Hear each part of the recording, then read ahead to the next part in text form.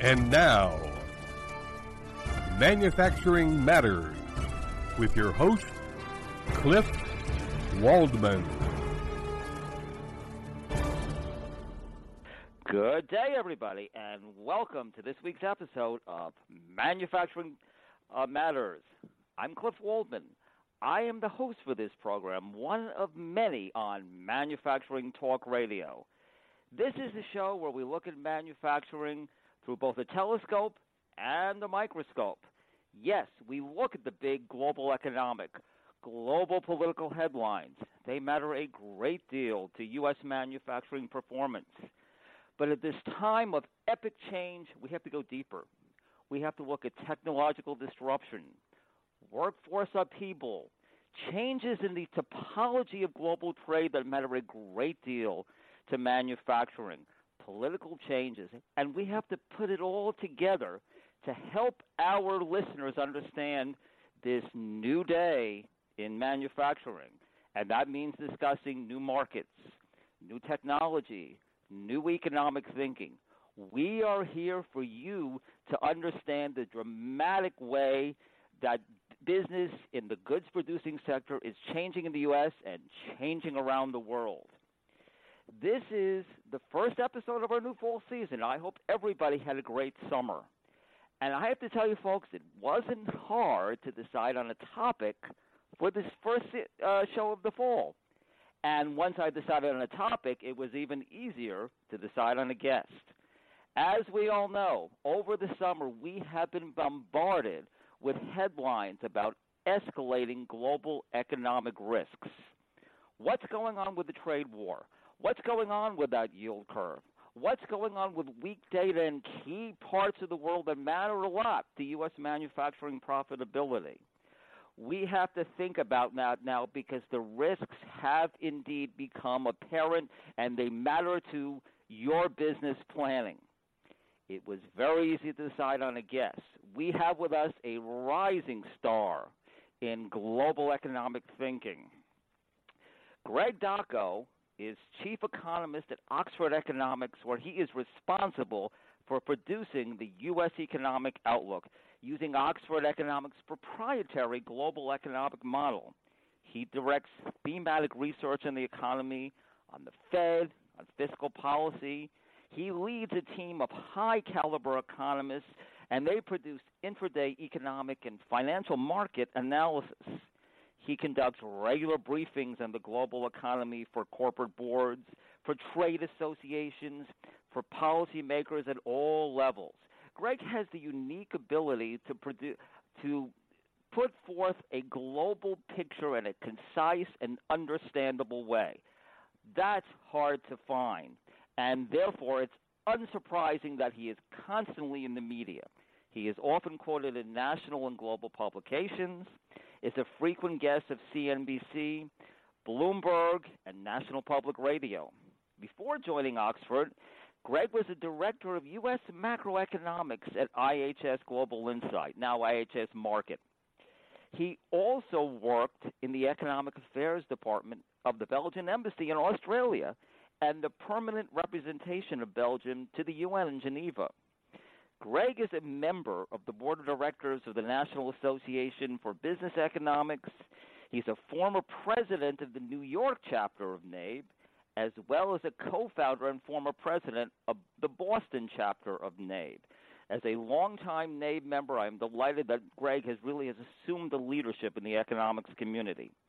He holds an MA in economics from Boston University and a master in business administration from the University de Louvain in Belgium.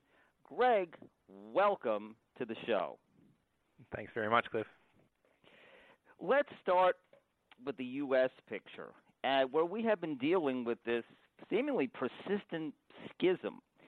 As of late, there have been significant differences in the performance of various sectors of the U.S. economy. Consumer spending has been relatively strong, while manufacturing and business investment haven't. They've certainly been weak. And the housing sector has been in something of a slump really since the beginning of 2018. My question to you, how long can this go on? Is this a sustainable picture?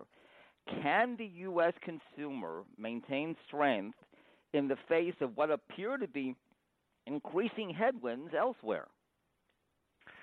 Yes, I mean, I think if you look at the broad picture of the U.S. economy today, you're in an environment in which you're seeing ongoing global headwinds that are weighing severely on the manufacturing sector and on the business investment sector, equipment in particular. And those sectors have seen significant declines in activity. The manufacturing output has actually contracted back-to-back quarters over the last 2 quarters, putting the sector itself in a technical recession.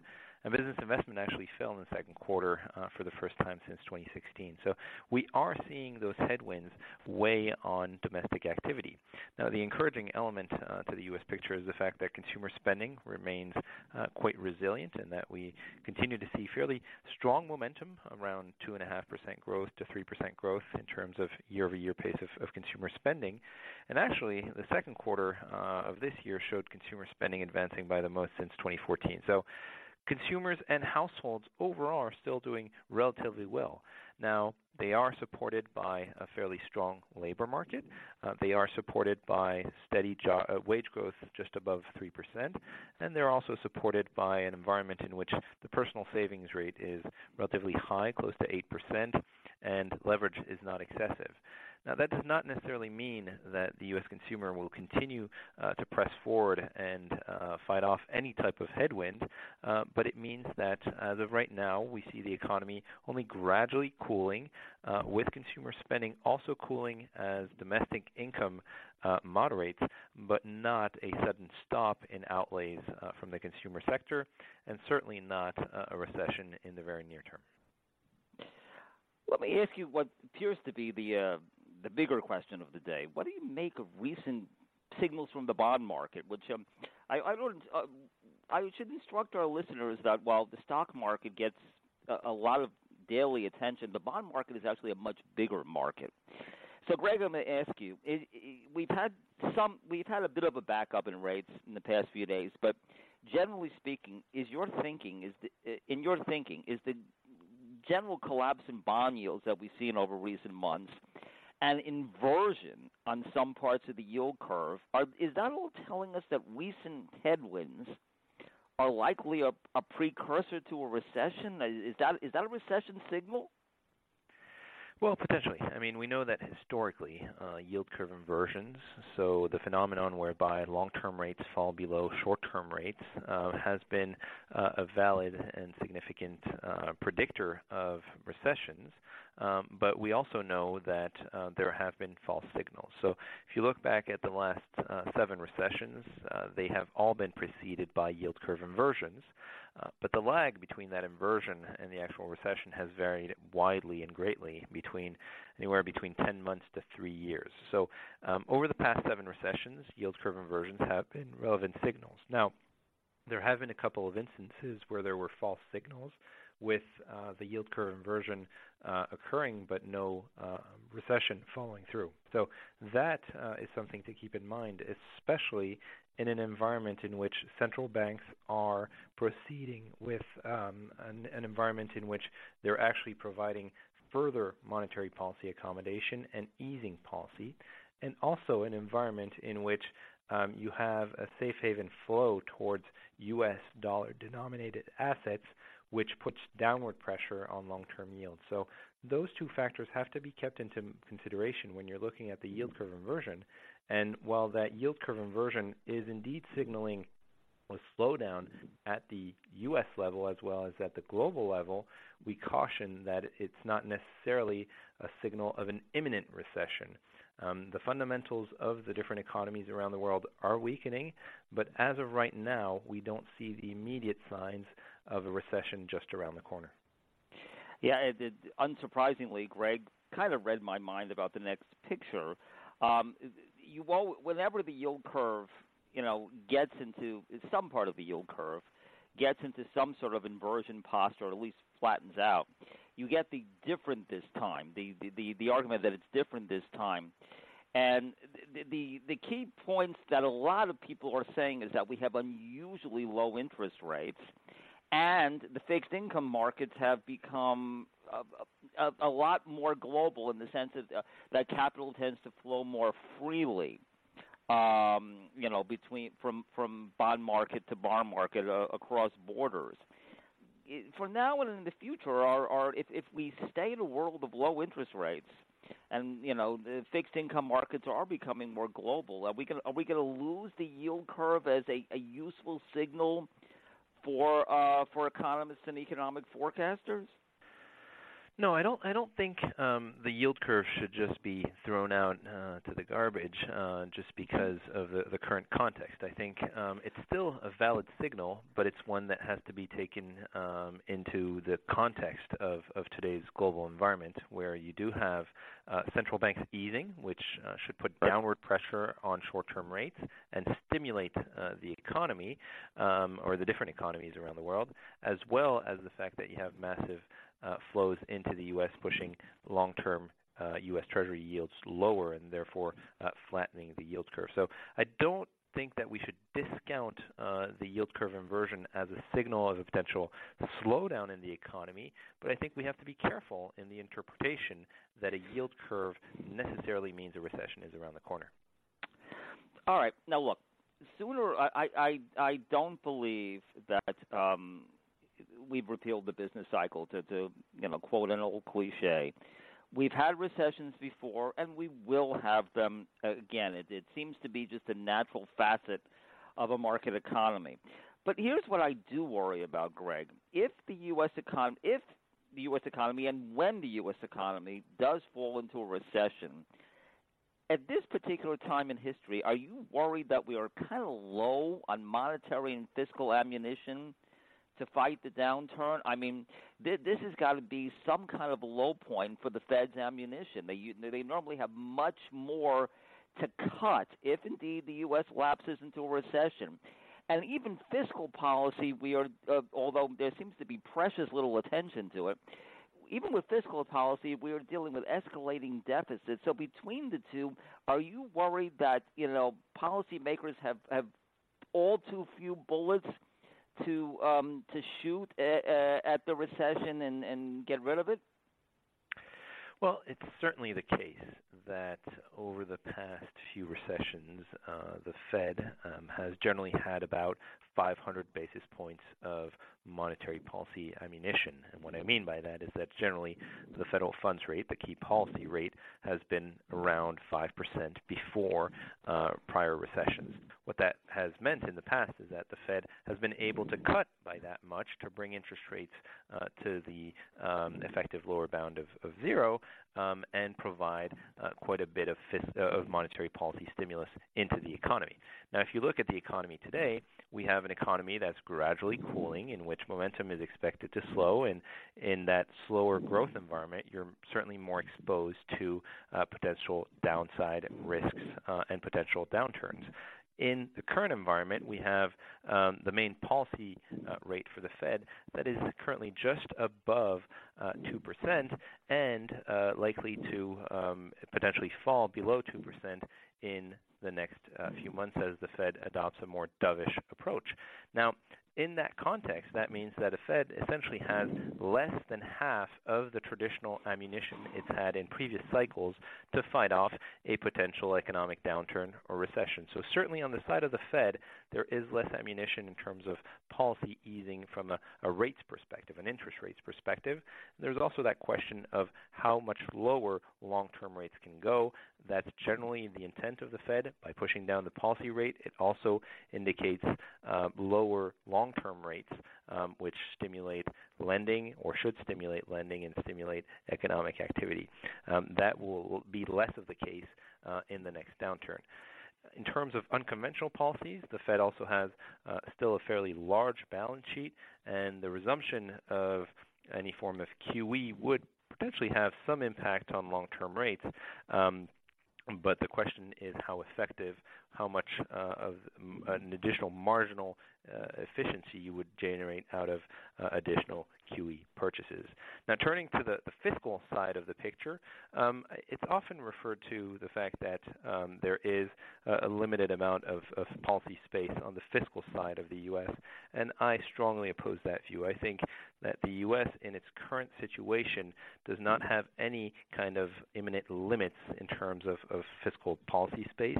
I think the fact that we have a relatively large deficit at this stage does not pose any form of imminent issue, and that if we were to be in a downturn, in an economic slowdown or a recession, Congress would act to try to limit the extent and the profoundness of this recession by providing additional fiscal stimulus, temporarily increasing the budget deficit in an effort to try to get the economy going back again. So I don't necessarily believe there is an issue of policy space, fiscal policy space, and with interest rates being very low today, it's actually less costly to borrow from a government's perspective, and I don't necessarily see that as a constraint. I would add as a final point in terms of fiscal policy space that beyond the interest rate element, there's also the element that the dollar is the world reserve currency, and so in that sense, the U.S. has this exorbitant privilege of holding the dollar as its main currency and having the ability to essentially increase deficits and not risk any of the traditional capital outflows if it runs a larger deficit that other countries might via the exchange rate channel. Let me turn your attention outside of the U.S. now.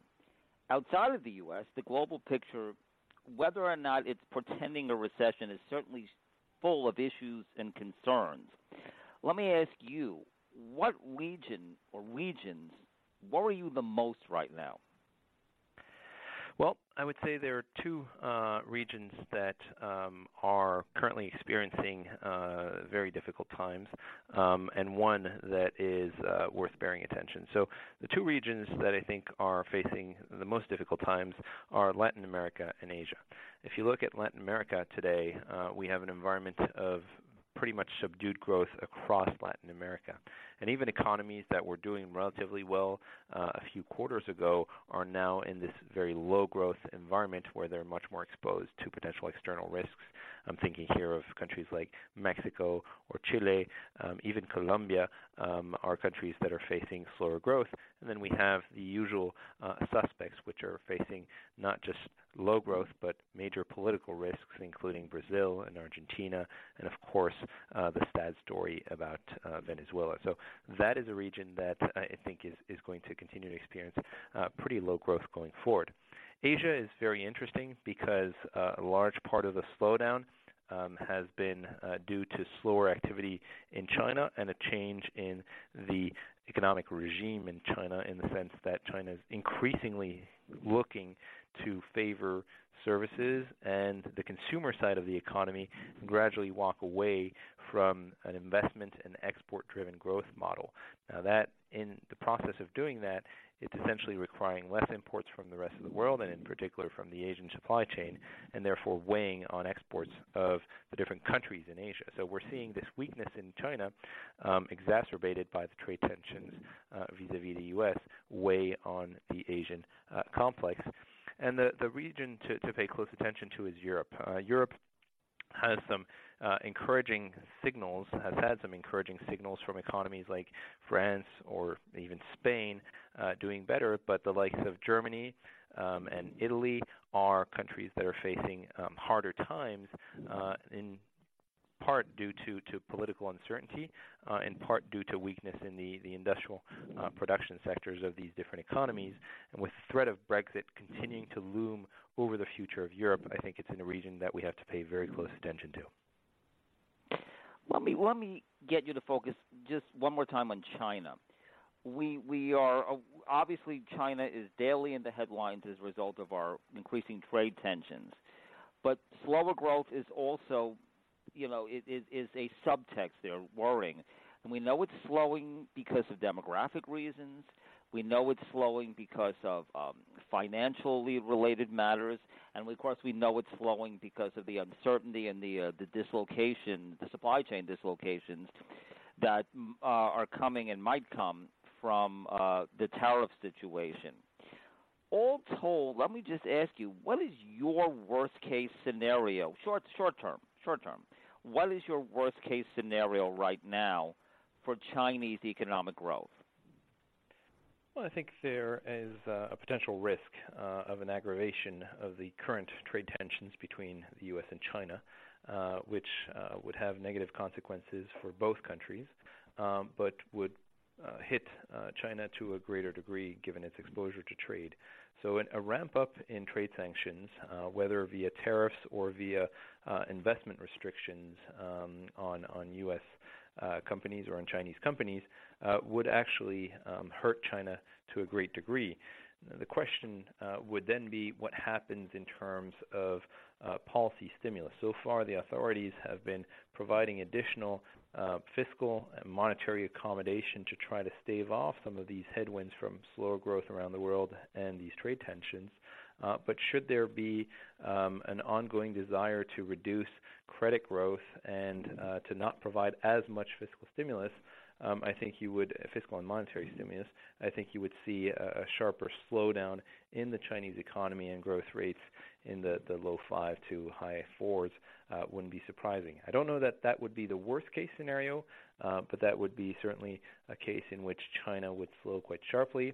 Now, if you add to that or layer on the potential defaults for some companies in China, you could start to get into a negative debt spiral. We know that the Chinese economy is highly leveraged, and there is a lot of banking that is shadow banking, so that we don't necessarily know about.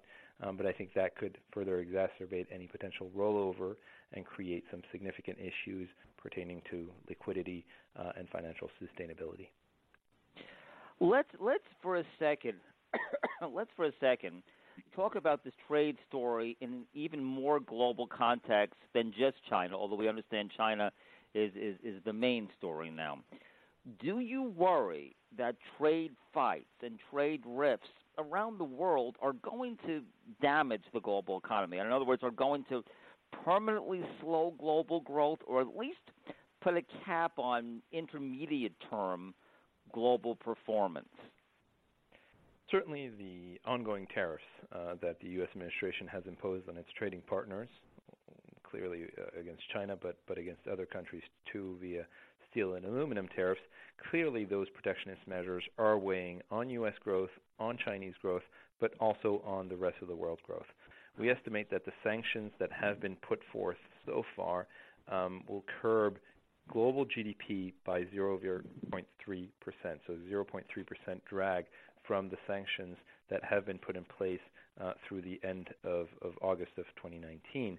Now, if you look at the new sanctions that have been promoted by the U.S. administration, including a new round of tariffs on consumer goods, as well as increases in existing tariffs, those new tariffs could further curb U.S. and global growth by another 0.3, and that could be potentially aggravated if the financial spillovers and confidence effects are worse than they've been so far.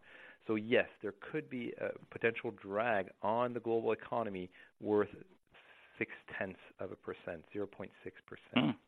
On global GDP. That is massive at a point at which global GDP has already slowed by 1 percentage point. So we're looking at this trade war as a potential catalyst for much slower growth in the short run. But if you think about the longer run picture, these trade tensions and these tariffs between the different countries increase the likelihood that business investment is going to be weaker, that productivity developments and enhancements are going to be slower, and that therefore the global potential output, how much the economy can produce, is actually falling, and that would hurt long-term growth beyond just the short-term effects and distortions from trade tensions. We will be paying careful attention to that, and for our listeners, having many more discussions on that as the weeks and months go by. But for now, a final question for Greg. Greg, the elevated dollar is certainly one reason that the U.S. manufacturing sector is currently struggling, even arguably in something of a recession of its own. Is there an appropriate policy response to the competitive challenges brought about by the very high-flying greenback? Well, I think the dollar is certainly an issue in terms of U.S. competitiveness. We've seen the dollar remain quite strong in the face of rising global uncertainty, rising trade tensions, and slower growth around the world. As investors look for yields that are relatively safe, they have flocked into U.S. dollar-denominated assets, and that has pushed up the value of the U.S. dollar. Now, in terms of an appropriate policy response to the constraints from a stronger dollar, I think the solution is not so much in interventionist policies that would look to devalue the dollar, because in essence, the U.S. has very limited capacity in influencing the value of the dollar directly.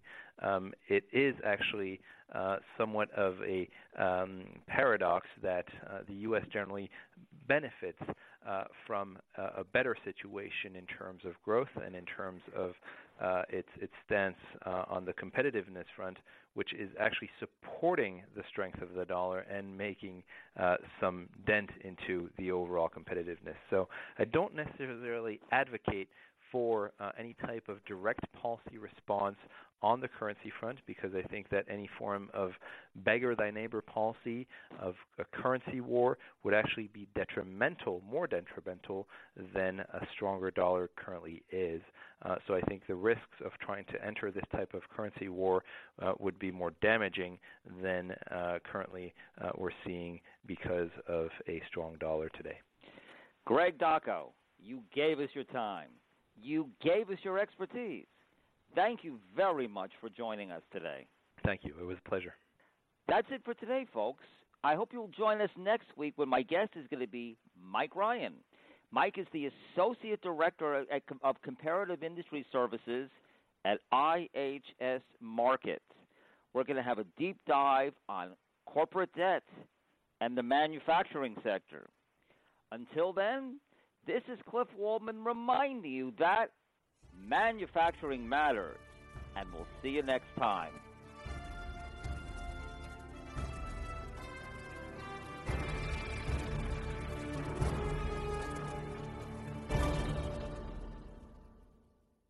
This podcast is a part of the C-Suite Radio Network. For more top business podcasts, visit c-suiteradio.com.